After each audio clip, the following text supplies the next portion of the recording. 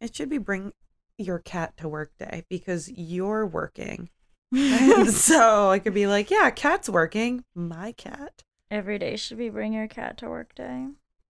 Except for people with fucking allergies, ruining the world. Just kidding. Oh, are we ready? Mm-hmm. Oh, perfect. Hi. Hello. I didn't mean that about allergies. At all. Not even. Yeah. Cut that right out. Yeah. Cut that out. But not the cut that. Steven. Hello. No. Steven does whatever Karen and Georgia say. Why doesn't that work for you? Andy, cut that out. It worked before when I asked him to get me an Oreo. It worked for me, I know, too. I was just going to say, you really shouldn't Whoa. complain because you got an Oreo without having to ask. That is very nice. I mean, after 1 billion years of being with someone, I should get Oreos without having to ask that's also. Exactly right. So, That is, you're goddamn right, you should. just that's present exactly me right. with this Oreo. Yes. And that's it. So as you can tell, probably by now, we are just two idiots who talk to each other, sometimes about vegan things, like Oreos, sometimes about relationships, sometimes about, I don't know, whatever we feel like blithering on about. Yes. And we like to call it the V-spot. Mm-hmm. It's a good time. Look, I'm hitting the cat's V-spot, not that cat. My four-legged furry cat. The best part about that was that it didn't even occur to me that double meaning there didn't even occur to me. But the best part of it was the look on your face when you said that just now because you were so proud of your funny joke. You gotta watch my face anytime I try to make a joke because that's You were always like- what it is. Yeah, that's it. I am a living meme when I'm like. Then if no one laughs, then I chuckle So myself. proud of yourself for Yeah. your funny joke. Yeah. But as you folks out in the lands can tell, that's Kat and I'm Danny. That's exactly who we are. And the other cat who you might hear is Dante.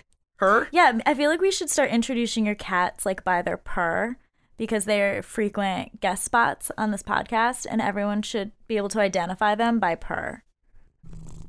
Oh my god, stop. That's so good. That's Dante. That's Dante. Yeah. That's the sweetest. There we go. And now we should end the podcast because Yeah. it's only downhill. The end. That's it. He's still purring. He's just further away, but that's Dante. As in the Inferno. Mm-hmm. Yeah. Yeah. He's a nice guy. Yeah. All right. Let's while I continue hitting my cat's V-spot. That's right. Let's You want to talk chit-chat. about some stuff? Yeah.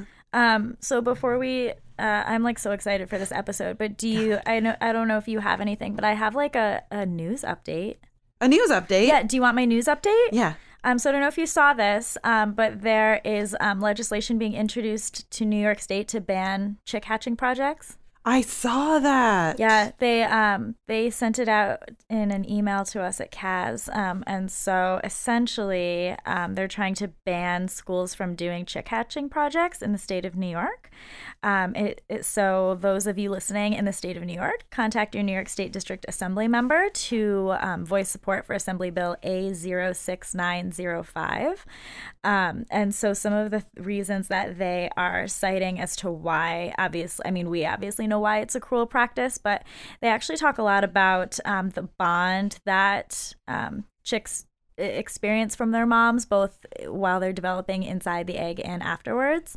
But they also talk a lot about how incubators obviously an incubator is not a mama hen.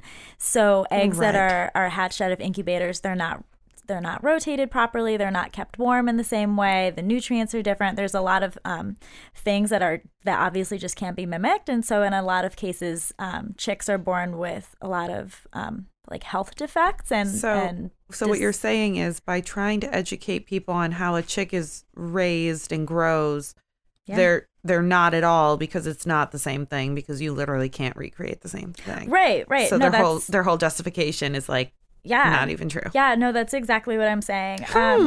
It says chicks' organs often stick to the sides of the shell as a result of not being properly turned in the mechanical incubators.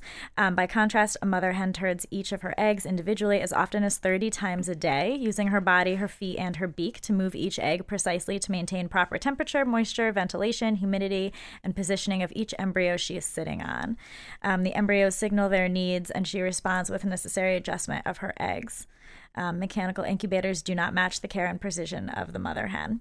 So not only are you hatching baby chicks to eventually discard and probably be sent to slaughter or just discarded in the garbage can, as unfortunately happens a lot, and then you have random chickens wandering around neighborhoods. You're trying to you're basically rearing like special needs chicks. Yeah. More often than you're not. potentially bringing in a very special needs bird into this world, which, the end for all of these birds is not so pleasant, but so now when you said wandering around your neighborhood, were you referring to that I time was.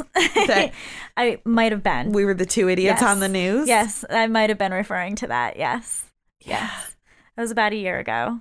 Yeah. Paul McCartney. He's very Sir Paul McCartney. Sir Paul.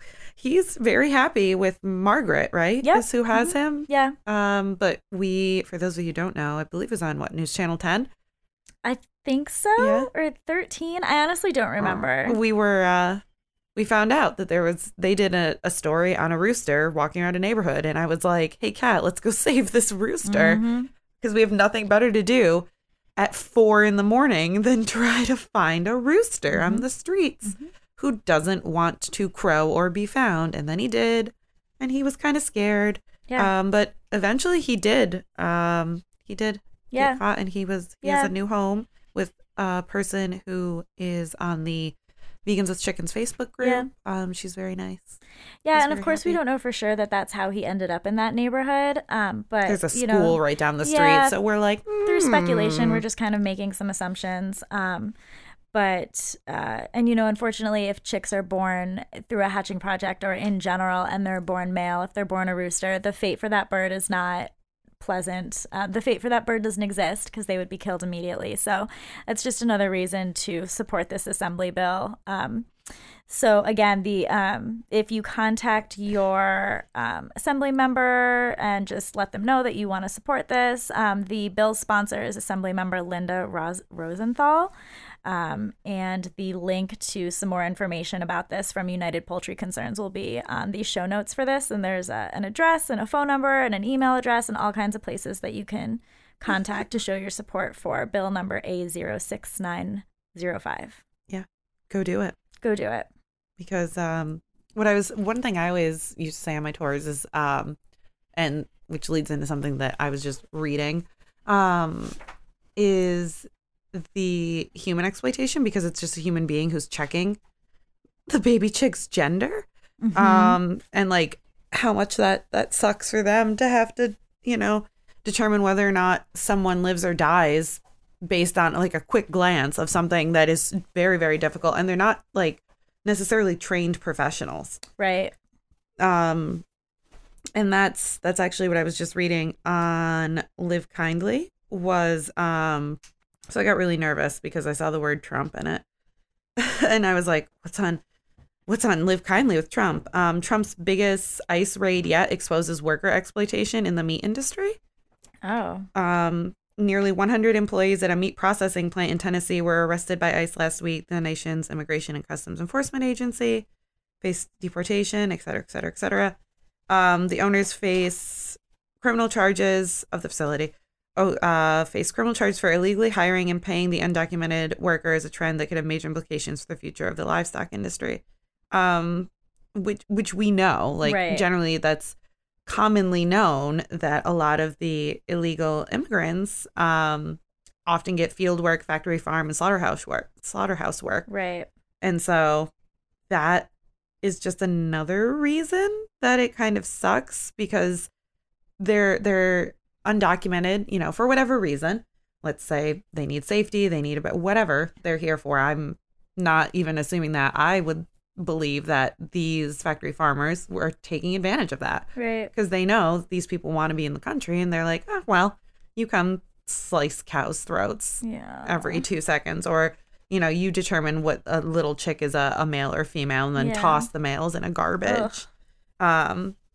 So, yeah, the Department of Labor officially puts the number of undocumented farm workers at 46%.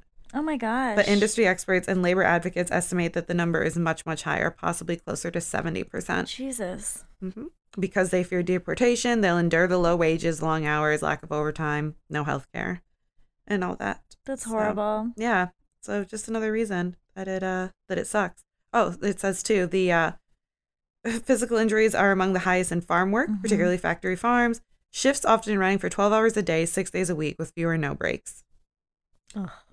So just another reason that it's bad. It's real It bad. sucks. Like, that's taking advantage of people who are here for whatever reason and are terrified of having to go back. And some people are like, well, you come do this. You come do this dirty work. We don't want to. That's horrible. So, yeah, that was my little news. Do you want to answer some things? Shout out people? Answer some things? Talk about a couple of things before we get down into the nitty gritty? Yeah, I'm like really excited for this podcast. I'm like really distracted. But so yeah, I can do a couple shout outs if you want to acknowledge some emails. Facebook. I want to acknowledge my Insta. Yeah. Okay, I have a couple of things. Well, I definitely want to shout out Kelly from Facebook, who sent us a post and asked for advice on something. And Kelly, we're going to respond to you. We probably will have by the time you hear this, so have no fear. Do you want to respond to it on here? Yeah, I wasn't sure if that's okay, but like she did post it to Facebook, so yeah. Okay, yeah, let's do it. Let's do that. So what did Kelly ask? Let me pull it up. I remember the gist of it. She has some people coming into town. And she's co-hosting these people. The person that she's co-hosting with is not vegan, but she, of course, is. And the guest that's coming into town wants to go fishing, I believe that she said. And she's just not completely comfortable with that. And so let me just read it verbatim. She says that she has a special guest coming into town, and she's one of two people that will be responsible for hosting the guest. They want to go fishing as an activity. The other host has no problem with fishing since it's the guest's specific request. She's inclined to not go on the fishing trip and ask someone else to go in her place. The only part that she's torn about is she doesn't want to lose the opportunity to spend time with that guest. So she's not really quite sure what she should do. That's tough. That's very tough. Yikes. Oh, man. I guess my question would be, and did she say this? Correct me if does the guest coming into town know that she is vegan? I don't know. She doesn't specify. Because that would be like my first line of defense in theory is being like, hey, like, can we do something else? I'm not really comfortable with it, but you have to know that person well enough, or at least at that level where you can talk to them, because I wouldn't do that with some of my family either. Yeah, no, it's or whoever this person is. I feel like that's a tough situation depending on a lot of things, but I guess what I'm thinking about is like depending on who that guest is in your life, because something that I've run into with dating somebody who's not a vegan, and obviously his family is not a vegan, there are certain activities like family trips to the zoo, or like certain things that they may want to do that I'm inclined to say no.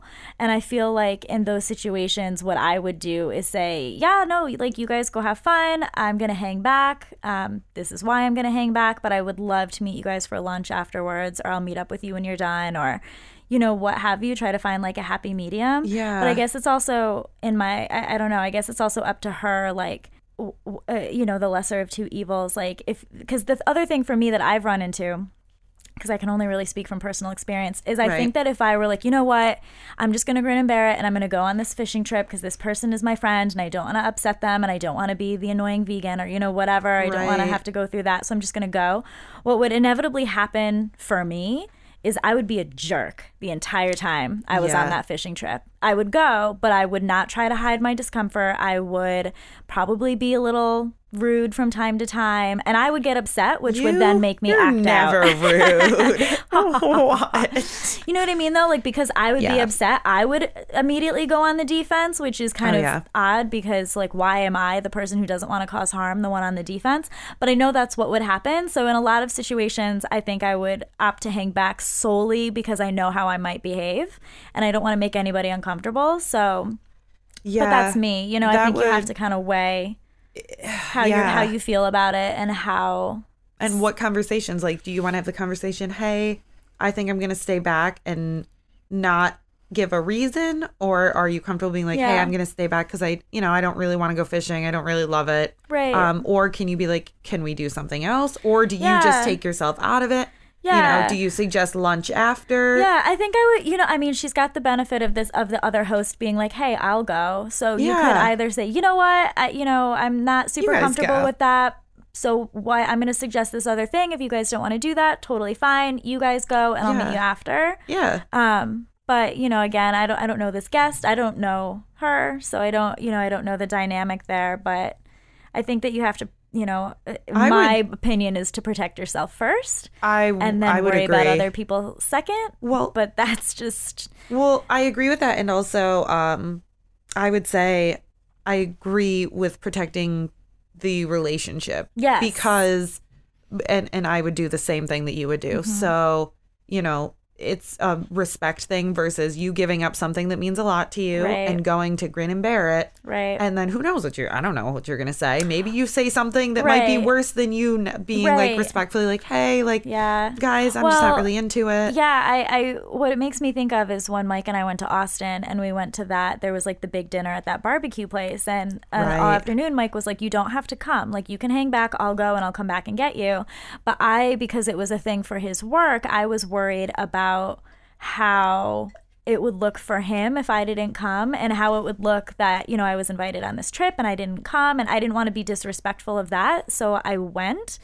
But it was probably worse that I went, because rather than not being there and having, everybody at least somewhat understand why I wasn't there because I'm vegan and whatnot, I instead went, and I hope didn't embarrass him, but might have, because I was like a little standoffish, and I like didn't make eye contact with anyone and just like sat there looking at the floor, like visibly annoyed.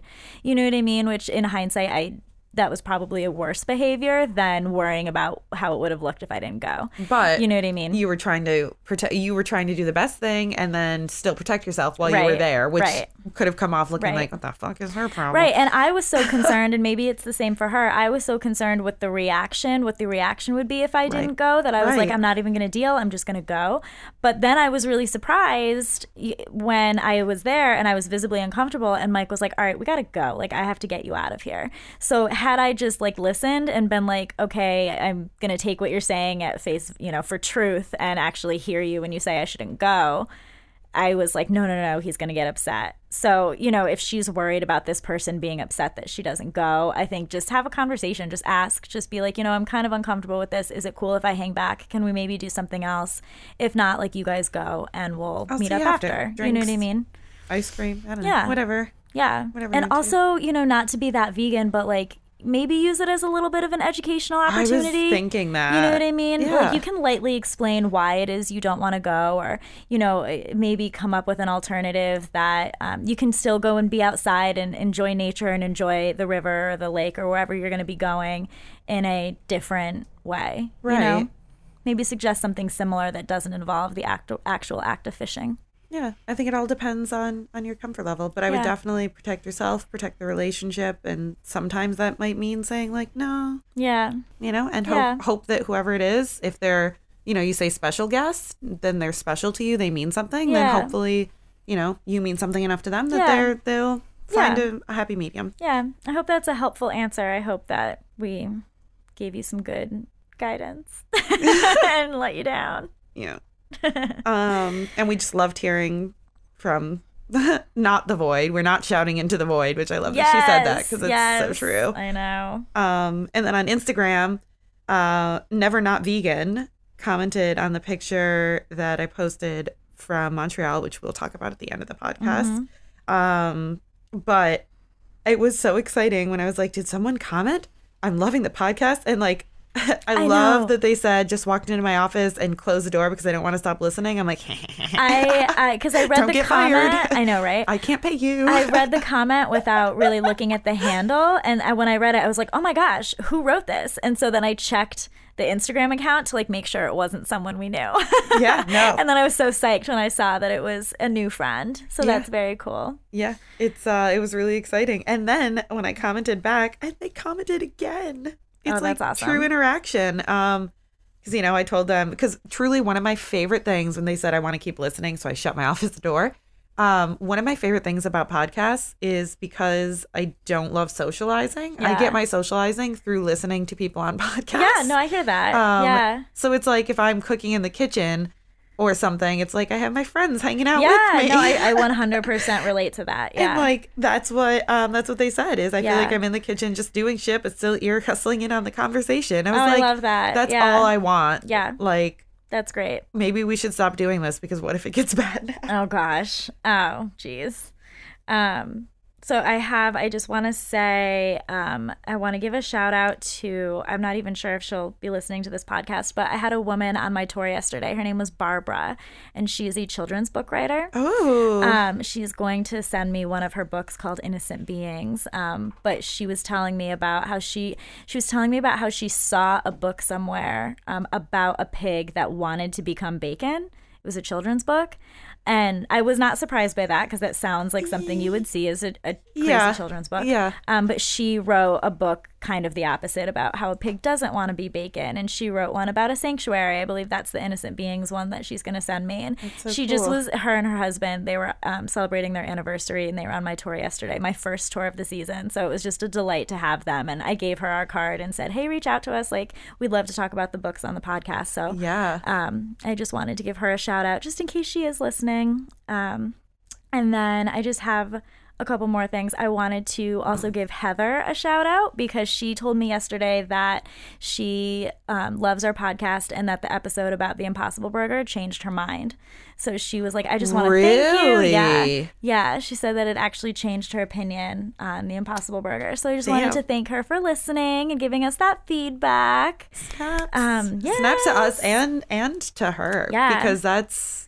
Yeah. Damn. I know, right? Yes. I swear I'm going to stop like shouting people out soon. I just have so many. No, it's okay. Again, do you remember when I told you about how I was in Austin and we all went to that vegan restaurant and I was telling Mike's coworkers and friends about our podcast and they all said they would listen?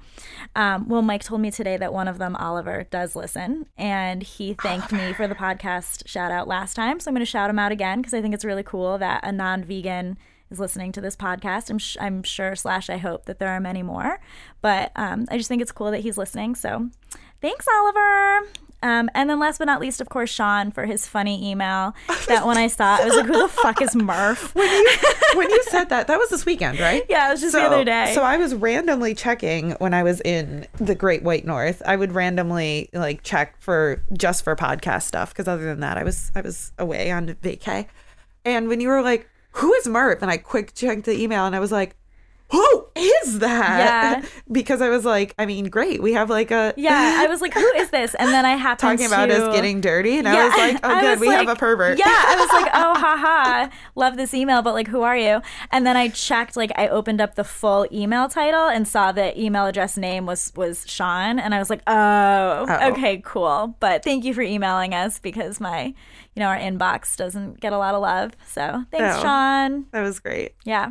Yeah, that's all I have until the end when we talk about food.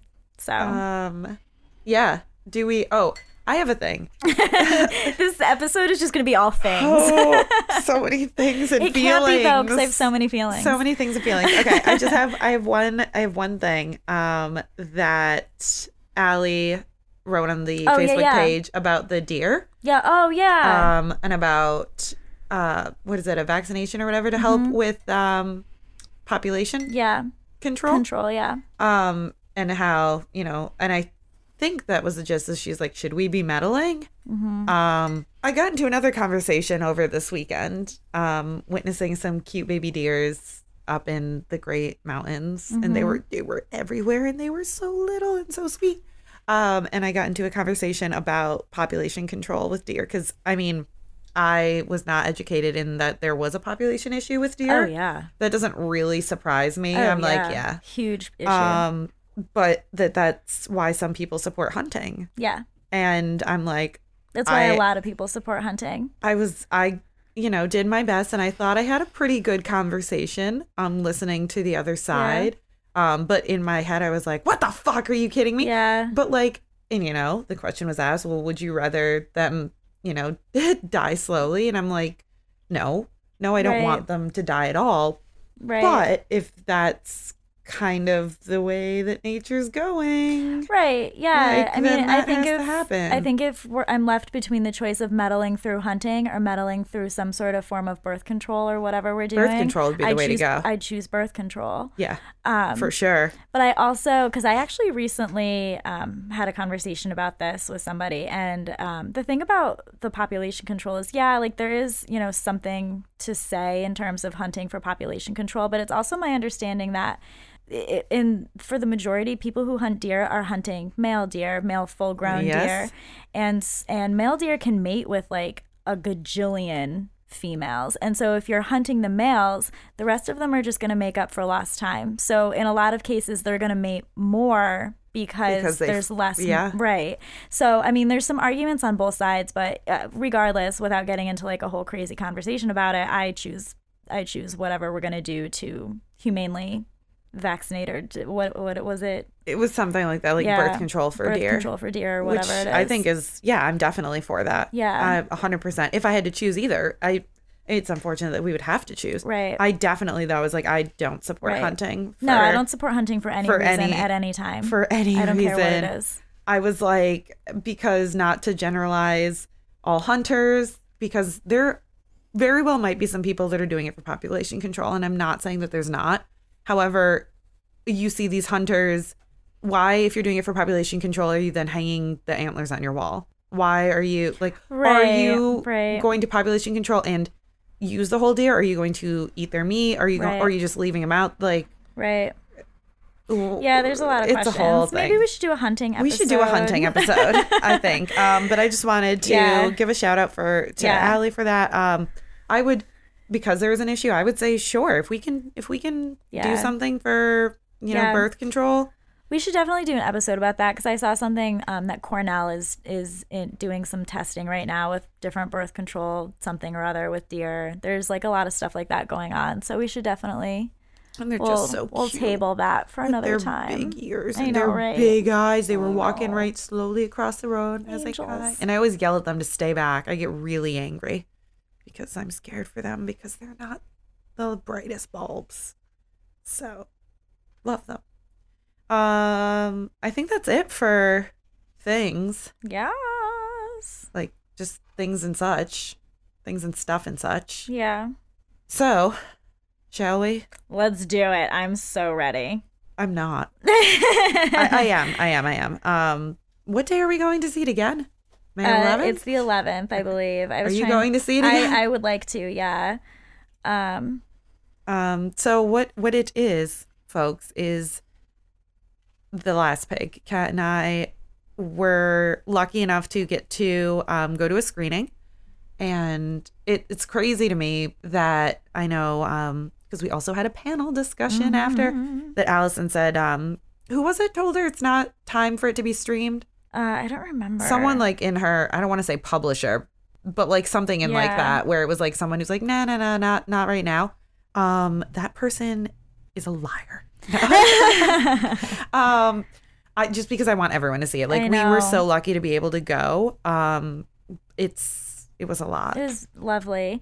One of the first things that I wrote down, because I took a lot of notes during this, and one of the first things that I wrote down was that just a few minutes into this documentary, I just felt really, really inspired and really humble after seeing even just a few minutes. And one of the things that I was really feeling was, specifically in thinking about podcasting and talking about the movie, was that I think one of the best things, or one of the things that I love most about doing this podcast, is that we do laugh and we do kind of make light of some like really horrible things. You know what I mean? I feel like it's a place where people can go and bag babies. That's right. That's exactly right. And we make light of things, and I think there's a place for that, and there's some importance to that, because if you're not doing that, then it can be just so horrible. Yeah. But this movie, it made me feel like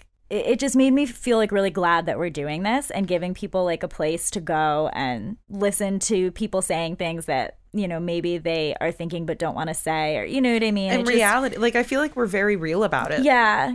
It just, funny, lighthearted, but sometimes not. Yeah.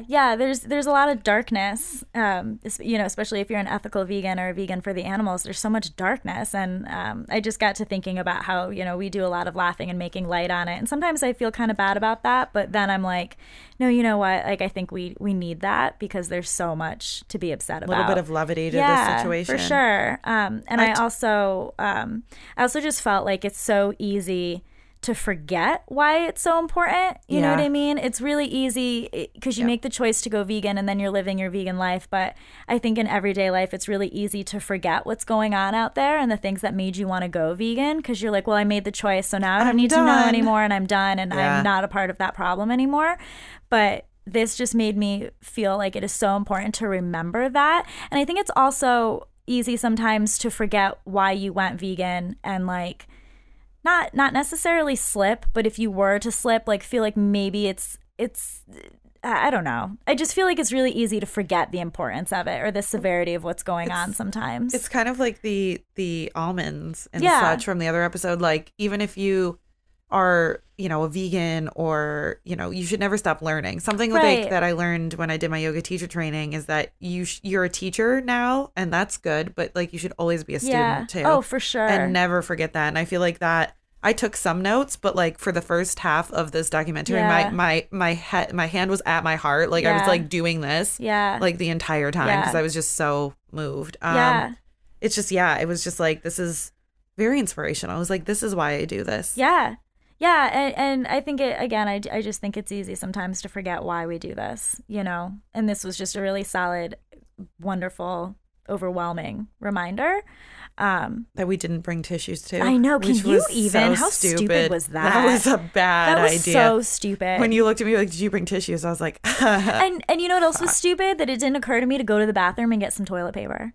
Like, I don't know where my head was. I just was in a completely different place. Yeah, I think you were preparing or trying to prepare yourself for the emotional roller coaster. Perhaps I was. But perhaps. I don't know. I used my sleeve a lot. So where do you want to start? I don't even know. I just have so many feelings. There's a part in the beginning of the... So, okay.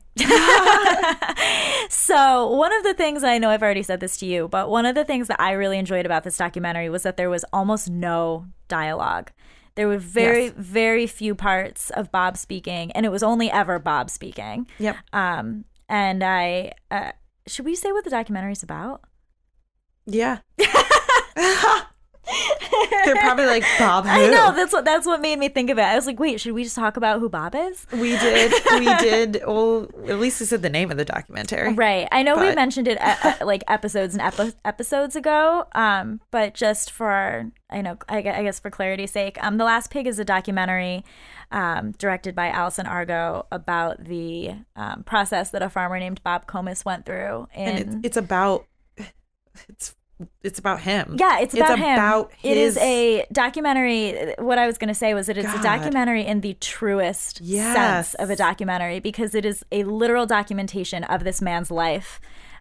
When he decides after, 10 years of being a pig farmer? Yeah. After 10 years of being a pig farmer, he decides that he can't do it anymore. And this is documenting the last of his pigs, the last group, if you will, of his pigs before he decides not to do it anymore. And it kind of leaves you up. It's not, like you said that night, there's no real twist on it. There's no like, and you should all go vegan. Yeah. Like, hopefully that's what people get out of it. Yeah. But it was truly like, this is Bob's story. He's ready to tell it. Like, here we go. Yeah. What do you want to do with this now? Yeah, and I think what is important to note is how brave that is.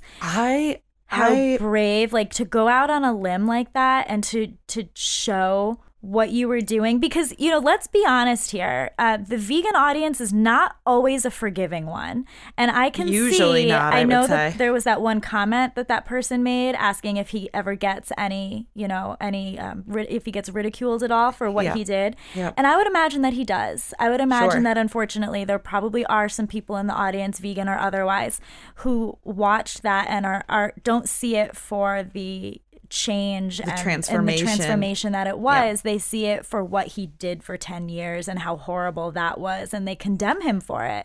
And I just think it's so brave to put yourself out there like that and to show, especially because he talks about having PTSD and depression and all of these really horrible things as a result, and to relive that through a 52-minute documentary every time that you attend a showing, and to have to go through the process of making this documentary, and just, I don't know. I think that's why, like, when we walked in, we got pulled aside by Donna, and she was like, I have to introduce you. And I, like, didn't see him standing there.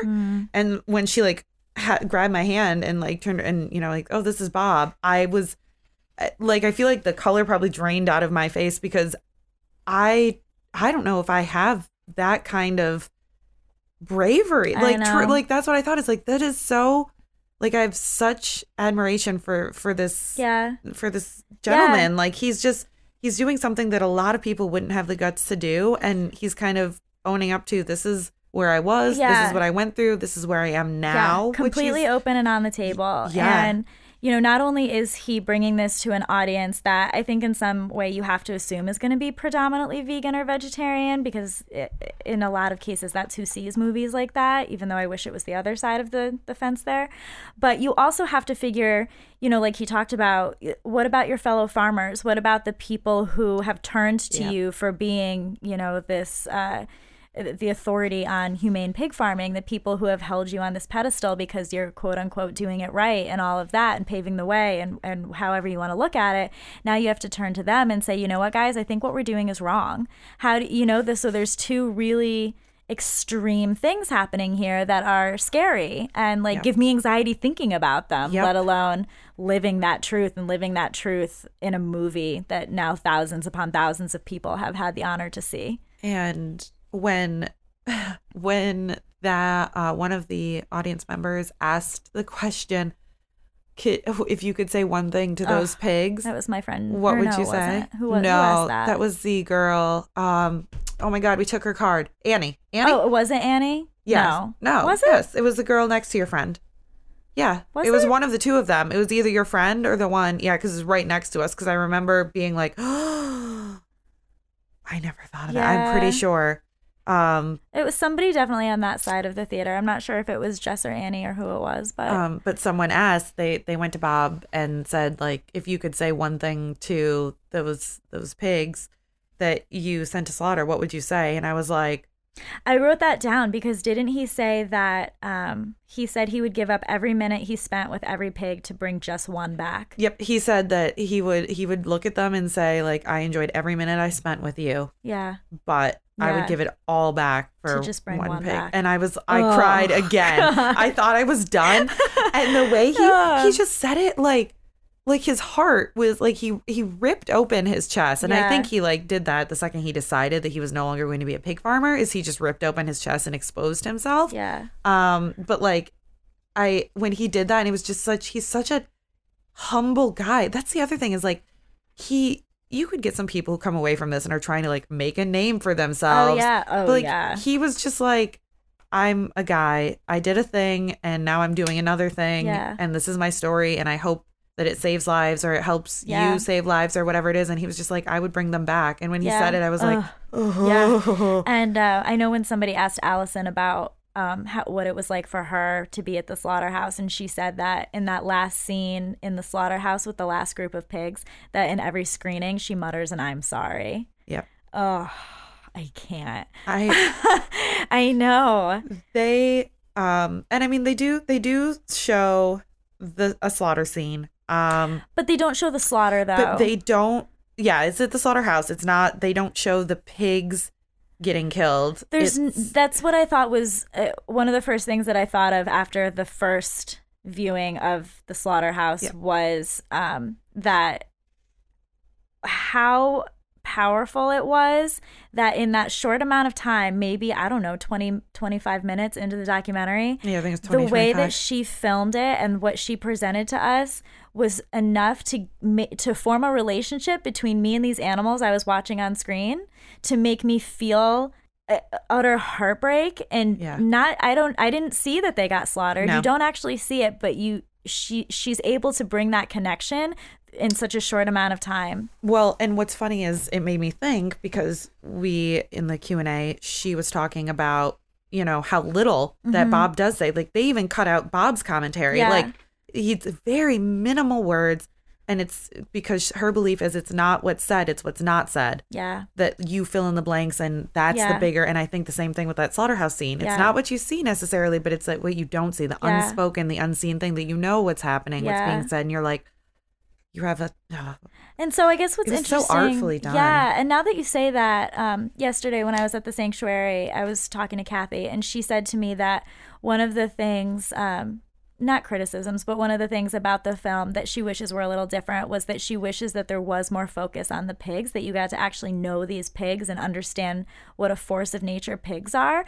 And in hearing you say that, I was thinking to myself how interesting it is that in not having Bob talk very much, the pigs really are the star of the movie. I think so, yeah. You really, I felt like she did a really amazing job, Allison, the director, of making me bond to these animals. And which caused me to really feel something in knowing that those animals are the animals that are being slaughtered in this film.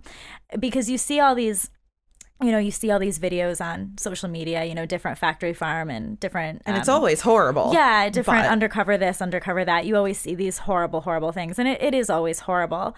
But to get a relationship through a 20 minutes worth of film in a movie, to feel that strongly when you know that those specific animals have now been slaughtered, was just like... I kept thinking to myself, I don't know if I can watch this anymore because I'm so upset. And every time I thought that to myself, I would corral that feeling, because I was like, that man sitting on the stage lived this. He lived this, that's right. And so what right do you have to be like, I can't do this? I was like, you are going to respect this documentary and you are going to watch it because that man had to live it. And he is brave enough to let you in on that. Do you know what I think? It's interesting that Kathy said that she wishes there was more focus on the pigs, because I think, and what's funny is I heard Kathy laughing a lot, not laughing, obviously, but like when the pigs were being pigs. Yeah. So like that is pretty strongly there. I thought so, yeah. And I think one of the first shots is Bob's talking about his relationship with the pigs and saying how much they trust him. They'll follow me anywhere. And then he's like, little do they know that this is a lie. Yeah. And I'm going to send them to slaughter. So, like, he immediately says that they have a relationship. Yeah. And I think the use, we talked about this too, the use of the dog. Yeah. Oh my God, what was his name? Monk. Oh my God. Monk. And every time the pigs would do something, I noticed they were showing Monk. Yeah. And they were trying to, like, I think Allison was trying to be like, look, dog, pigs, dog, pigs. Right. There's no difference. Like, Bob has a relationship with Monk. Bob has a relationship with these pigs. Yeah, and like I said to you, I wanted to ask her, and I wish I had, about the choice to always show the dog on the other side of the fence, and to always show like a clear separation between the dog and the pigs. And I wondered if that was intentional, or if it just happened to work out that way, or if there was anything behind that. But I also made note of the scene where Monk is on the same side as the pigs, and Bob is trying to get him to go back under the fence. Yeah. And Monk gets a little shock from the electric fence, and Bob says something about how he was on that side with the pigs because he was jealous. Yeah. And I just thought that was like, there's so much there to, you know what I mean? To be like, oh, he wanted to go with the pigs because he was jealous. But little does this dog know, there's nothing there to be jealous of. There's you nothing. Know what I mean? Because like I'm taking care of them. But that idea that he wants to go and play because he feels jealous. But these are animals that your caregiver is going to send to slaughter. Yep. I just thought there was really something there. I also, like he called them, here, pig, like when he was, kind of corralling them and things like that. But a lot of the commentary when he said, I've looked into their eyes and their eyes are never vacant. There's always someone looking back. He said someone looking back. Mm-hmm. Yeah. He used his own words to say, like, that's a personality. Like, that's a non-human person. Right. Yeah. I'm looking back. So I think it really, I don't know. Yeah. That's, I think, why you have a relationship. So when he did send those last pigs to slaughter, or the ones that we saw go to the slaughterhouse, it felt like you knew them. I know. At least through Bob, you knew the relationship of him with these pigs, and you cared because he had cared. Yeah. He always cared. Yeah. It just, and he even says, like, he had to separate his caring from what he had to do for a living. Mm-hmm. Yeah. Oh God. I just really have like so many feelings about this documentary. But one of the other things that I wrote down, I think it was also when Allison was talking about what it was like for her to film the slaughterhouse scenes, and they used the phrase "well-oiled machine" to describe the slaughterhouse, which I thought was interesting because that's exactly how it was portrayed. It was very by the books, like methodical. I don't know why I'm like so overwhelmed in talking about this that I can't think of the words I'm looking for, but it was very like factory line, like you know, one step to the next step to the next step to the next step, even though this was like a smaller, in quotes, humane whatever. And the way what they did show in terms of the pigs after slaughter was also so, factory line, so like this, that, and the other. And what I actually wrote down, and maybe this was just me, but because of the way she filmed it, or maybe because of the way that slaughterhouse runs, I'm not sure. There was almost an element of distancing because it didn't bother me as much when they showed the pigs, obviously after they were dead and chopped up and everything like that. There was still, even though I'd seen everything else, there was like this small element of cognitive dissonance, if you will. Isn't it interesting? Because it didn't bother me as much now that they were dead and that they were quote unquote meat. Do you know? Does that make sense? Am I describing this right? Yep. I was just about to like take the words right out of your brain and spew them out of my mouth. They went from it was like 1, 2, 3. They showed the pigs in the like waiting room kind of area all together. One pig went through the door with the are they butchers? Slaughterhouse guy? Slaughterhouse guy. I don't know what the term is. Worker, slaughterhouse worker. The guy. Yeah. Through the door, and that pig went through the door, and it was almost like a magical transition in that middle room that we didn't see. Something happened. And they came out the other side. They went from a pig that we were relating to meat. Yeah. And it was unrecognizable. Doesn't look like a living animal anymore. No. Hair is removed. Yep.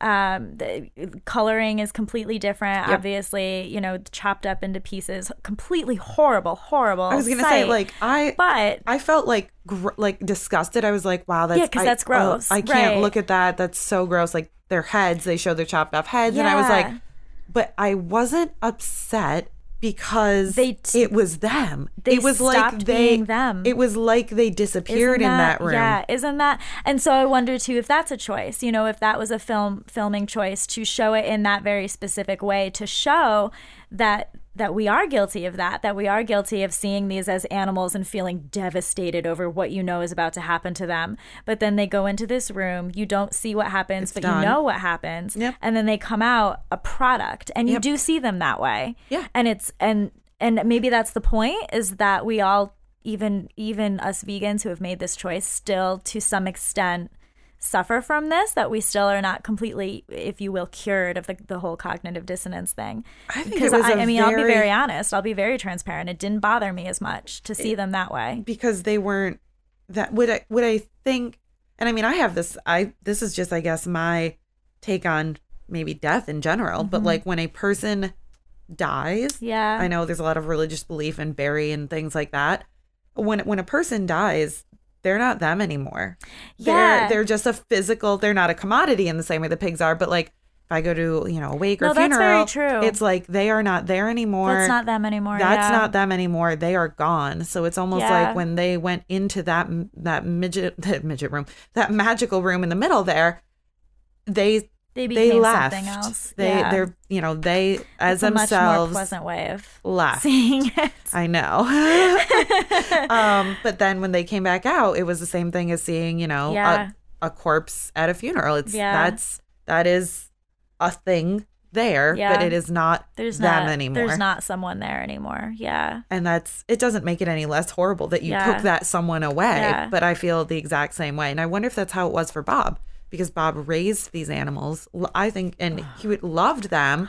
But then the second they got off the truck at the slaughterhouse, they maybe his magic room Yeah. was that truck. Yeah. Like when they went on that truck, they stopped being his pigs and the animals that he loved. And then they were, that was the magic room Oh for my him. God. I can't, the amount of heaviness that I feel right now thinking about that. I know. Thinking about putting those pigs in the truck, driving them, transporting them to slaughter, and then having to be a part of that. That does something to me that I truly cannot explain. And I think it goes back to the episode we did about compassion fatigue and how some people maybe are just inclined to feel things a little bit more deeply, and not to say that that's better or worse than the way anybody else feels anything, but it does something to me. There's a rock in the pit of my stomach thinking about that, especially in situations that that you just feel helpless. You can't. Yeah, and I imagine that's how Bob and Allison felt. You want to stop this from happening, and you can't. And that's kind of what it was like watching it. Is I know that this happened years ago. These pigs are long gone, unfortunately. But you're watching it and you're thinking in your head, oh my God, I need to do something. You know what I mean? Yep. And knowing what's going to happen and you're just so powerless to do anything about it is so overwhelming. And a thing that I noticed when he talked about that he found solace in the pigs when he was raising them because he was already going through depression. They didn't expand, which I don't think they have to, as to whether or not he just suffers from depression or mental illness. Just that's how he is, or if it was partially because of the pigs. Was it enhanced by the pigs? I'm not sure. But I wrote it down, that they said he said he found solace in the pigs during his depression. And then, I wrote ultimately they saved him. They saved him then from his depression, and they saved him at the end. Ugh. Even though he couldn't save all of them, they saved him. Danny. Sorry. It's just so much. I know. And I was just thinking he wished he could bring them back, but they did what they had to do. Yeah. Yeah, and I thought, I think it's important to note, too, what he talks about is, over those 10 years. What did he say? Something like he took 2,000 pigs to slaughter? Yep, 2,000. 2,000 pigs is a drop in the hat. Oh, God, 2,000 pigs were probably, unfortunately, I'm sorry, they were saying, probably slaughtered since we started recording this podcast. I was just going evening. to say, they said that in the Q&A. They were like, that's what was done this hour. You know what I mean? It's a drop in the hat, which is fucking horrible. Yep. But, it's worth mentioning that people have this idea of humane slaughter and humanely raised and humane this and humane that. But animals raised that way are, 2% of the industry or something like that? It might not even be that. It's so small. 9.5 times out of 10, the animal products that you're buying were not raised that way. No. So even, if you think that you're doing the right thing, this documentary will show you that there's, some question to be had about that. But more often than not, that's not where your animals are coming from, Well, and, you get to see the best of the best, but these 2,000 pigs, let's say, that have been killed, since we started talking, again, rough estimates here, folks, they were never a somebody. Right. They, these factory farmers never saw them that way. Never saw someone looking back at them. Right. They only saw Right. the end result. There never was a chance to be Right. step 1, 2, 3 or a magic room. It was just and one. they probably never felt grass. You know what I mean? Those animals lived their lives laying on concrete in a little metal cage. There are stark differences between the two industries, if you will. And, of course, I'm not, if you're going to do one, obviously there's a better Yeah. option. I'm certainly not saying that, whatever. But this documentary, I think, just sheds a lot of light on even the problems in the better option. Yep.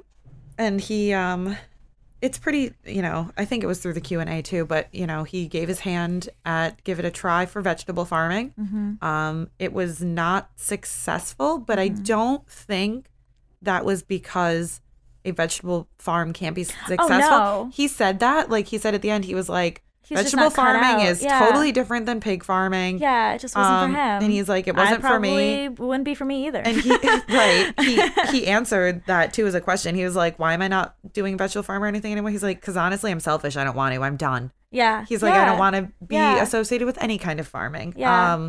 So I think it was really admirable that he gave it a try to do something completely different, but in the same vein. But look how much he's still thriving. He's still okay. Yeah, and I think it's really admirable too, because he talks about how the reason he got into pig farming to begin with was to give people an alternative. He wanted to help people. He wanted to give people, the better option that we were discussing. And he decided that doesn't exist, that there really is no humane way to do this. So he tried to continue helping people, providing people with food through another way. He still has that in the forefront of his mind, which I would imagine after going through what he went through and the kind of mental illness he probably was battling with and admits to battling with and all of that, that to still be like, I'm going to still try my hand at this, and I'm going to still try to grow food for people because I still want to help people and do this, that, and the other thing. I think that's very admirable as well. And I think it's nice that he's coming out about these things again from a perspective. Did you, he never said go vegan. No, I know. Do you know what I'm saying? He came at a perspective from, I'm going to do the humane pig farming thing. And he was well known for doing it. I'm going to provide a nice alternative for people. He then realized that is not his truth. He wasn't living his truth, as we've talked about so many times before. And that he knows there's no humane way to kill someone who doesn't want to die. Right. But he's not turning that around now. Yeah, he's not preaching it. Right. He's letting other people live their truths. And I think that's he's providing his story as his way of being an advocate. He's saying, this is what I went through.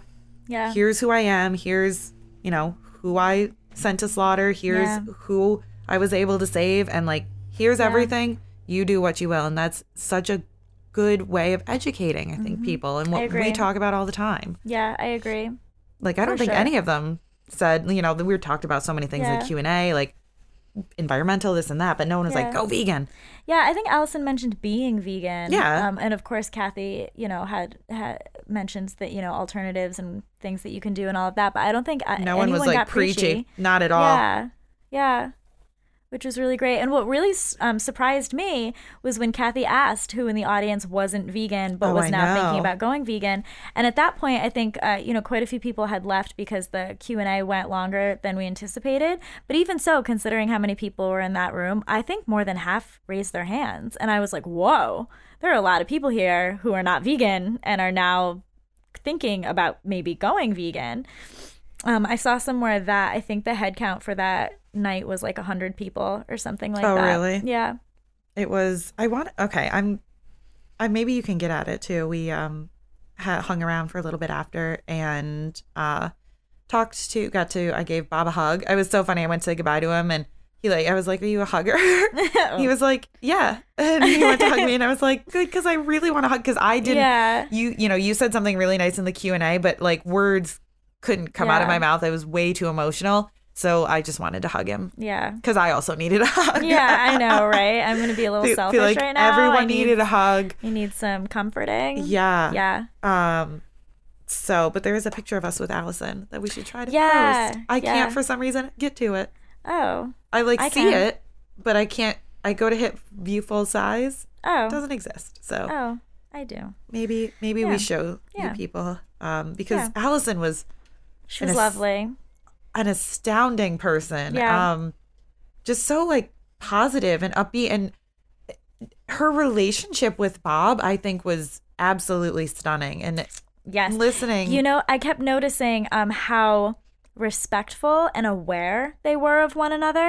You could really tell that there was a very genuine friendship there. She was very aware of him, very like caring, like she would just little things like, you know, because I would imagine this has been hard for him, you know, again, and she's been there through it with him, making this documentary and having to handle it with such care and respect, and so you could really see that in the relationship that they have. Well, you would see, like, you know, when he'd start getting a little upset, she'd rub his back or, like, you know, just, like, put her hand on his arm and be like, are you okay? Like, I saw her ask him if he was okay. Yep. And then, like, any questions that he, like, maybe she thought he didn't want to answer, she would kind of answer or, like, take it over from him. And just such a positive person, and just was like, really nice. I'm doing this thing. Yeah. I want ideas for other documentaries, which I love that she asked that. Yeah, yeah. And I also, I mean, her filmmaking ability just was so astounding, and just the film itself was so beautiful, which I know I said to you, I thought it was really interesting that this movie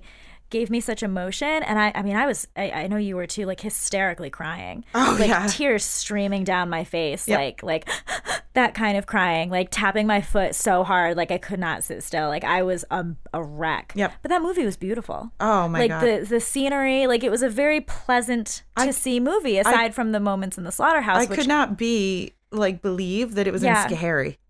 I know, right? I was like, it's gorgeous. Yeah, gorgeous. Everything set the setting for just it just was lovely. It was really, really something else. It was well made. It wasn't preachy. It was like, here's a story. Here's a relationship. Yeah. It definitely made me feel more than any other documentary has ever made me feel.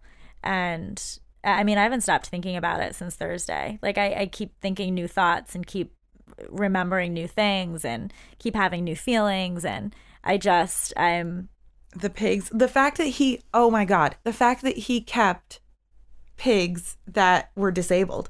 I know. How about that? And he said other farmers would have killed them, but he held on to, not to slaughter them eventually. Yeah. He just kept, that shows for all of the people who would get preachy on him and say, whoa, you know, all these naysayers, if you will. He kept those disabled pigs and gave them the same love and treatment, whereas anyone else who was thinking of them only as commodities would have nixed that. Yeah, he told a story, I think like pretty close to the beginning of the documentary, about when he was growing up and his friend shot a robin with a BB gun and how it like shook him. Yep. It reminded me when I was growing up, my parents took me, well, we go to Maine every summer, but one of like the first moments that I remember really questioning, you know, animal rights and this, that, and the other thing, and wanting to become a vegetarian was we were in Maine and we were walking on Parsons Beach, which is my favorite beach in Maine. We go every year, we take photos, it's my jam. And we were walking down the beach and there was this father and son, and they were sitting in chairs on the beach and they were fishing. And next to the father's chair was a fish that they had caught, and it was flopping around and it just was laying there and it was dying. And I had a breakdown at like 13 or 14 years old. I started crying. I was like, I'm going back to the car. Like I was so upset. And I do remember my parents, specifically my dad, giving me a hard time about it. And like, you know, the whole, you're too sensitive, you're this, you're that, like who cares? It's a fish or whatever. And I remember that so clearly. And I do remember having that like, oh, you know, maybe I should really rethink some of my choices type moment at a pretty young age, you know? And so I thought the fact that he remembers that from a pretty young age probably is, you know, one of the things that led him to having the compassion that he does. Jesus. Yeah. The fuck? They were just letting it die? It just was flopping around. Okay. Mm-hmm. It was a big fish too. I remember it so clearly. And it was funny because in thinking like, I can't believe he went through this. I see things like that and I'm like, I feel bad. See, the more I learn, the more I think about things, the more discussions I have. I feel bad for the time I spent. Oh, I know. Not knowing. But not only that, I feel fucking betrayed. Yeah. I feel betrayed that I was never educated or never given the opportunity to think of buying chicken at Price Chopper versus buying Humane or any of those things or any of the options. I mean, I don't think that, I don't know, but ugh. I don't think that the whole Humane thing was nearly as prevalent when we were younger. I don't think that was probably Humane, not. free range, cage free, all of that. It's probably one of those hippy dippy, real weird things. Yeah, I feel like all of that is relatively recent, or at least, you know, since we've been a little bit older. But Yeah. I mean, I don't know. Maybe it was a thing. But like, or even saying like, maybe it's not okay to eat pigs or, Right. or whoever, you know. I can't imagine what, if I feel betrayed by, say, my Yeah. parents, sorry, mom, or whomever. Yeah. Like, I can't imagine Bob saying, well, maybe, you know, I betrayed myself because I knew deep down that this wasn't ever right. I don't, and just him, the honesty, and his wife was a lovely person Yeah. too. And having a support system like that, I think is crazy Yeah. as well. Yeah. I think so much of it too, for me, and I'm sure for you, is that I've taken a million tours at Catskill. And of course, we've given a million tours at Catskill. And I have both heard and told Bob's story so many times. And I mean, so yes, to find, you're like, no, that never happened. No, it happened. It happened. You told a version. You Right. told a Cliff Notes Wikipedia Right. version of Right. Bob's story, and so did I. And that's so much of why seeing that film, I think, meant so much, because I did not understand what I was talking about or what I was hearing about Yep. when I was, when I was on the other end of hearing or giving that story. And now that I've seen the movie, and now that I've gotten to chat with Bob and chat with Allison, and had the opportunity to hear them chat with Kathy, and just the whole dynamic was such a special and valuable experience. I'll never.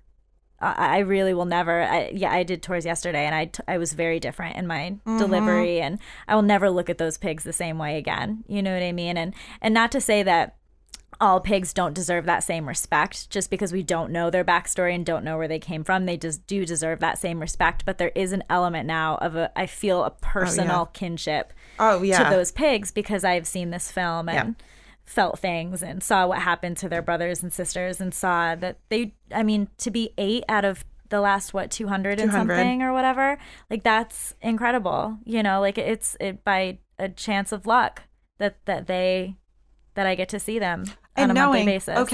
Okay, so we knew that Mario and Audrey used to be called Niblet and Ami. Mm-hmm. I had no idea what Ami meant. I know. Oh, Ami means friend. I know. Okay, Bob. Thank you. Pass the tissue. Like, yeah. May I use your shirt, sir? Yeah. Because this is, it's just, we can't learn enough. Mm-hmm. And it was just so nice. It was so emotional. It just was so lovely. Yeah. And I would highly encourage, so it's not streaming yet. They do sell DVDs at showings, so that is good. I think you can maybe also buy the DVD through their website, just thelastpig.org. Oh. Probably. But if not, contact them for a screening. Yeah, They it's said pretty easy to set up. They want to screen basically anywhere. So the co-op around us is doing it, which is not as big as a theater. Yeah. I think May 11th they're doing it. Yep. I tried finding it on their Facebook, but did not have any success. So I should have looked when I was there today. But maybe we can find that and share it on social media. Yeah, for sure. And if not, contact them and just be like, hey, I want to show it. They want to get into more colleges. They want to start showing it, eventually in middle schools? High schools. Contact them and be like, hey, I want to show it at my local environmental club, and whatever. And I guarantee, based on what they were saying, they'd be like, okay, great, let's do it. Yeah. Let's figure it out. Yeah. So I think everyone should see it. I don't care if you're an omnivore, a pescatarian, vegetarian, vegan. Yeah, like Jane, I said to you, whatever it is. I am hoping that Mike will come and see it with me on the 11th. Not because I think it'll make him a vegan, because I don't anticipate that it would. But I think if you are an omnivore and you have a vegan in your life, whether they are your significant other, your friend, your daughter, your mother, whatever the relationship they are to you, I think seeing this film might help you to understand them a little bit better and understand why they get so upset when you drive by a farm, when you're driving out through the countryside, why they get so upset when somebody has bacon when you all go to brunch for a holiday. What, you know what I mean? I think that it will help you to understand the vegan in your life a little bit better, and it may surprise you in helping to understand yourself a little bit better too. I think so, because I believe in Bob's story. I believe in The Last Pig and the film like itself, as well as those last pigs, literally. Yeah. That there's no one, I don't know a single person, no matter what they eat, who doesn't love animals Yes. and who will not make that connection that those are people. Yes. I think it is that film that will be able to change minds and make that connection that I agree. that they don't, start and finish in stage 3 after the magic room. The magic room has to happen after, Yeah. they are people. Yeah. They're non-human people. So Yeah. I think that'll change minds. Yeah. I do. Yeah. Go see it. Bring your friends. Bring me. We have to see it again. Bring me and tissues. And I'm glad it's at the Co-op, because then we can stress eat. Stressy, I know. I feel like after we went the other night, I did go home and stressy. I think I had like a root beer float. We had pasta. I had pasta. Yeah, get those carbs. Yeah. Nice. Yeah. So, Ugh. any other notes about that? I mean, I could honestly go another hour or two, but like I won't. Do you have any food? Do I? Me too. Okay, you go. You go first. So I have two things. Number one, I finally got to yesterday. We bought the Beyond Sausage and made. Tell me about it. It's fucking good. It's like real good. We made it on the grill, and it was really, really good. I was concerned because it's like sausage. They're big. It's like kielbasa type product or whatever. And so I was like, I don't know if I'm gonna like this, because I didn't like that when I ate meat. So like, I don't really know if this is for me. But I was mostly excited to have Mike try it because like that's his thing. And he like had inhaled his before I even had the first bite. He like took a bite and was like, this is so good, and just ate the whole thing. And I was like, okay. And I'm like still putting ketchup and shit on mine. That's a very interesting commentary on Mike's relationship to sausage. Yeah. It was just gone. He just it was gone. He just inhaled the entire thing. Inhaled. 2 seconds. It was charcoal. The grill was charcoal. In his mouth. Andy wanted to know if the grill was propane or charcoal, and it was charcoal. Are you not sending that in the group message? No, you're texting me directly. Ooh, scandalous. Because I sent him my articles to him directly, because I don't always want you to see what I'm going to talk about. Ooh, yeah, that's okay. Yeah, you guys can have a nice little secret relationship. It's good. Oh, that's funny, because I didn't realize that you weren't always seeing all of these. But anyway, no, it's really, really good, and I'm really excited to try it in some different ways. Wait, so which one did you have? The sweet Italian, the brat, the brat, the hot? Okay. What did I have? It just was normal. Is there just normal? Oh shit! I should have paid better attention. I'm guessing if you're just normal, it's gonna be the sweet Italian. Because you would know if it wasn't hot. You would know if it was hot, it wasn't. And you would know if it was a brat. Like a bratwurst is like a different like texture. It wouldn't have that same sausagey thing. It's definitely not the spicy. We'll get that out of the way. Shit! Now I don't know. Can you tell by the picture that I posted what it is? No, I don't. Andy will. I don't know. Andy will not tell you because he doesn't speak. Oh crap! I'm guessing I don't sweet. Know. Well, anyway. Did it pop? Yes. I want to try it so bad, but it sure did. I don't know if I want something to pop. Yeah, no, it definitely popped. God. Yeah, but it was really, really good. And that will be a rebuy. And you get 4 in a pack for like $8.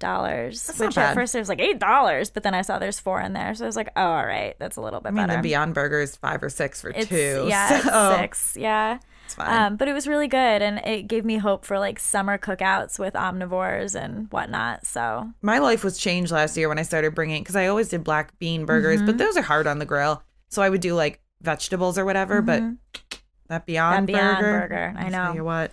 I know. Now sausages. And it had like a hint, like you could tell that it's like related to the Beyond Burger. Like there's a hint, probably because that pea protein. There's like a hint of a similarity there. But anyway, it was very good. Very, very good. And it even, when we were like moving it around on the grill, it like dripped oil and like, or grease or whatever. It was wild. But is this the problem? I wasn't close enough? Oh, no, it was just exploding. Dripping. That's his dripping. You're dripping upwards? Flames. It's like Pictionary or charades. That's anyway. Stupid.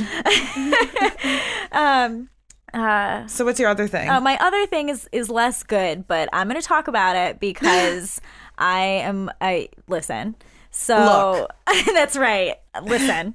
So I've already told you about it. I had a less than stellar experience at the beer garden in Schenectady. Yeah, I can't wait we don't have to do the full version, but I can't wait to hear the full version of that. I won't go back. That's the kind of person that I am, unfortunately. Is like if I have an experience that is bad as this one was, like it's kind of a wrap for me. You know what I mean? Because you don't have to go there. I don't have to go there. Do The only reason that we went was because it's much closer than Albany and they have Bourbon and Wolf wings. And so we can get wings any day of the week much closer than going to Albany. But can you? No. So we went on Saturday afternoon, probably around like 4 o'clock. There was nobody there. Mike took a picture because we wanted to be able to show that there was nobody there. There's nobody there. We waited almost an hour for our food. He ordered the chicken and waffles, but had the chicken swapped out for seitan, and I ordered just mild wings. Literally almost an hour. I would say maybe 50 minutes before our food came out. Yeah. Yep. And when it finally did come out, the kid was like a little rude and just very like, because Mike went over and asked like twice, like what's going on. And they were like, oh yeah, we're just like really backed up because of all the orders. There was literally no one there. Wait, really? Can I see the picture? Let me see if he'll send it to me. I don't have it. Mike sent it to me. But like literally nobody there. And it just. That sucks. Yeah. Because like that'll drive. Maybe it won't drive, an infinite amount of business, but like having Bourbon and Wolf's wings there will drive business from people. They also have a veggie wurst and they have the Impossible Burger. Mm-hmm. So I was so psyched. I was like, oh my gosh, if we want to go out, there are so many options for me here. Like this is great. We can start going to the beer garden. This is so great. And peanuts. Not so much. Oh yeah, we ate a lot of peanuts. I love the peanuts there. I ate a lot of peanuts. I waited for almost an hour, so I ate a lot of peanuts. But yeah, I just was not happy about it. And I don't like to, complain or say bad things about places. I try to, be reasonable being in customer service myself, but there's sometimes it's just actually, not okay. Being in customer service is why we get to be unreasonable. Oh my God, there's a literal empty restaurant. There's 4 people there. Yeah. And like, who knows if they ordered food or not? A literal empty restaurant. Wow. Yeah. Well. Yeah. So anyway. Good for Bourbon being out and about and more. Wolf. Not so much yay for the beer garden. I don't think I've eaten anything else exciting in the past week. I've been really obsessed with root beer floats, though. I've been making Breyer's Oreo ice cream with root beer floats. That's intense, man. Fucking delicious. I am a root beer and chocolate ice cream person. Ooh. You should try it if you haven't. You're welcome. Ooh, very nice. Yep. Very nice. So good. Yeah, very nice. Let's see. So I had a lot of food. Yeah. Surprisingly. So I was worried about going to Mont Tremblant this past weekend. Andy and I went. We don't ski. But we went because it's really cool to go to a ski resort because you get to watch people. The atmosphere is very unique. And you get to watch people tumble down a mountain sometimes, which is kind of funny, but they're fine. They're not hurt. But also they have like the whole little village is right there. Yeah. So there's shops, there's food. We went to the Scandinavian spa, which was down the way, and that was super relaxing. So that's why we went. I was worried about food. Mm-hmm. There is a juice bar, but I didn't really want to do a juice cleanse over the weekend. And I remember seeing the guacamole at one place and being like, fuck, juice and guacamole for the entire weekend. I was wrong. We got some fries. which was, Canadian staple with vinegar if you are me and have good taste. No vinegar if you are Andy and have poor taste. Love me some vinegar. I actually took some vinegar pockets that I think are still in my coat. Excellent. Just in case. Go with my ranch. You never know what you're going to need. But let's see. What other important meals did I have? We went to an Italian place that was there that had one vegan pasta on the menu. So my thought is, if there's a vegan pasta, maybe they could do something else. And if not, we could split it and maybe do I think bruschetta or something we were going to split as an appetizer. And so I guess because I'm like, Andy's the vegan in training, the VIT. And I'm like the actual vegan. I was like, haha, I'm going to order the vegan thing. Now you have to ask. For once, I don't want to be the one to ask. And he did. And they were like, oh, yeah, we can make that without butter. And he was like, okay, great. And it was a delicious mushroom pasta. Yeah. My pasta was a red sauce, and it had zucchini, yellow squash, bell peppers, onions. It was fucking amazing. I had some left over today. So good. I didn't feel like it was like, oh, we have a vegan item. How sometimes it's like, haha, this is vegan, and it's just like iceberg lettuce on a plate. Yeah. So good. We also noticed, so when the waitress walked away, or before she walked away, she was like, do you want greens to start? And we both were like, no. Yeah. That's weird. Like, we would have ordered a salad if we wanted one. Yeah. Like, no thanks. And then it took me a few minutes, like 5 minutes, to recognize that she asked that because they give bread. And the bread must not have been vegan. Oh. Because everyone else was getting bread around us. And it wasn't like we had a rude waitress, like a Schenectady beer garden experience. Right. But we just didn't get it. So she must have asked if we wanted greens instead of the bread. Nice. And I was like, that was so nice. So I card bombed there. I'm starting to stick them in all of the like credit card things, little envelopes. Let's see, what did we eat? Was there anything else? The salads. The guacamole was really good at that one place. And the salads were amazing. It was very ridiculously vegan, and I'll put it on Instagram, but like that's so vegan. I know. Mine was an arugula salad with quinoa and Kalamata olives and onion. Say no more. And like a vinaigrette. And I was like, this is so simple, but it's so fucking good. And Andy's was like a mix with like an orange vinaigrette and those sesame crunchy noodle things, my Asian favorite. inspired, and like carrot, like wow. It was so very vegan, but so fucking good. Nice. And then let's see, what am I missing? Breakfast. I was like, I need to eat. I can't not eat breakfast. No, me either. I'm a wreck. So we found another cafe and the baguette. I got a baguette and fruit. The most simple thing, but just like, yeah. Do you ever notice sometimes the most simple thing is just super satisfying? Yeah, the I best. had like different preserves to put on my baguette. I had black coffee and I had a bunch of delicious fruit. And then I ruined that delicious meal by eating some vegan poutine. Like I had the really healthy. That sounds like you improved meal. Your day. Is what that sounds like. Yep. It had the like Mott's cheese, and then it had mac and cheese and bacon crumbles and bacon strips on there. Give it to me right now. And it didn't taste too nutritionally yeasty. Like it was that really sounds good. Awesome. Yep. And that was actually when we were coming back and we hit up Montreal. Oh, word. And I'm very excited about the cheeses that we got to. I showed you the Swiss cheese. Yeah. We got directed by Natalie in Lush. Oh, nice. Lush in Montreal. I think because we couldn't find, or the one restaurant we were going to go to was closed. And she was like, oh, are you vegan? And Andy was like, how did she know? And so I was like, we'll probably smell like vegan, but no. Because she knew I worked for Lush, I'd already said it. And because I was looking for a vegan restaurant, she probably put two and two together. Yeah. And directed us to Herbivores.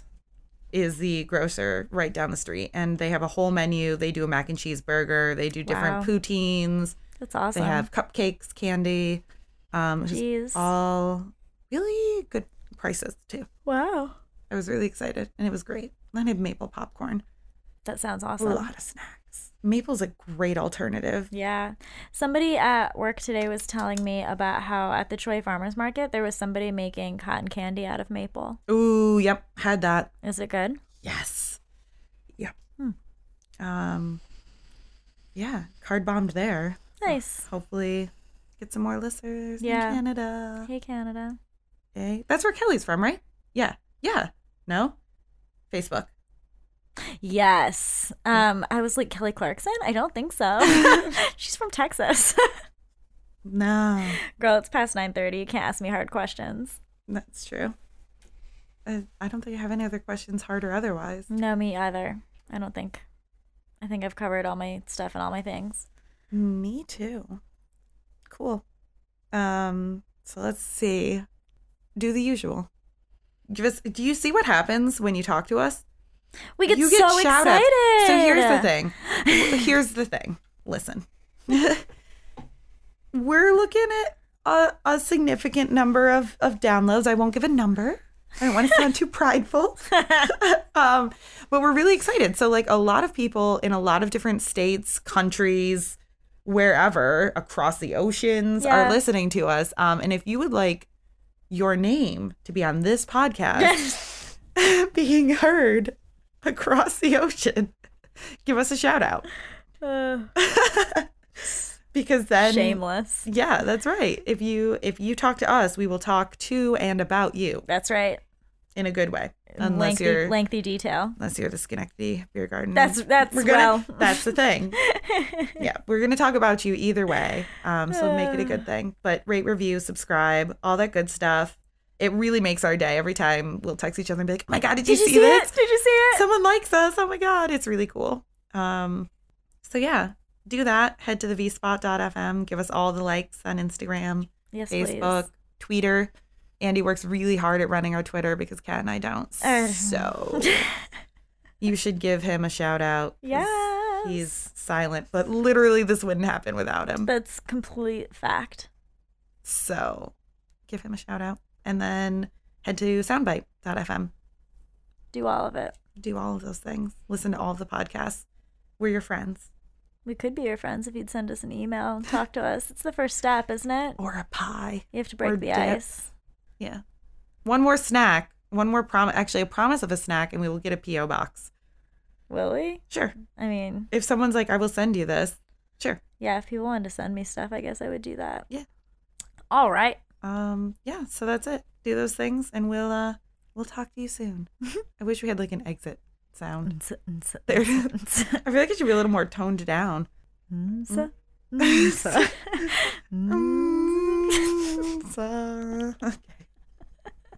Ready? I was born ready. You ready? Yep. That's close. I know.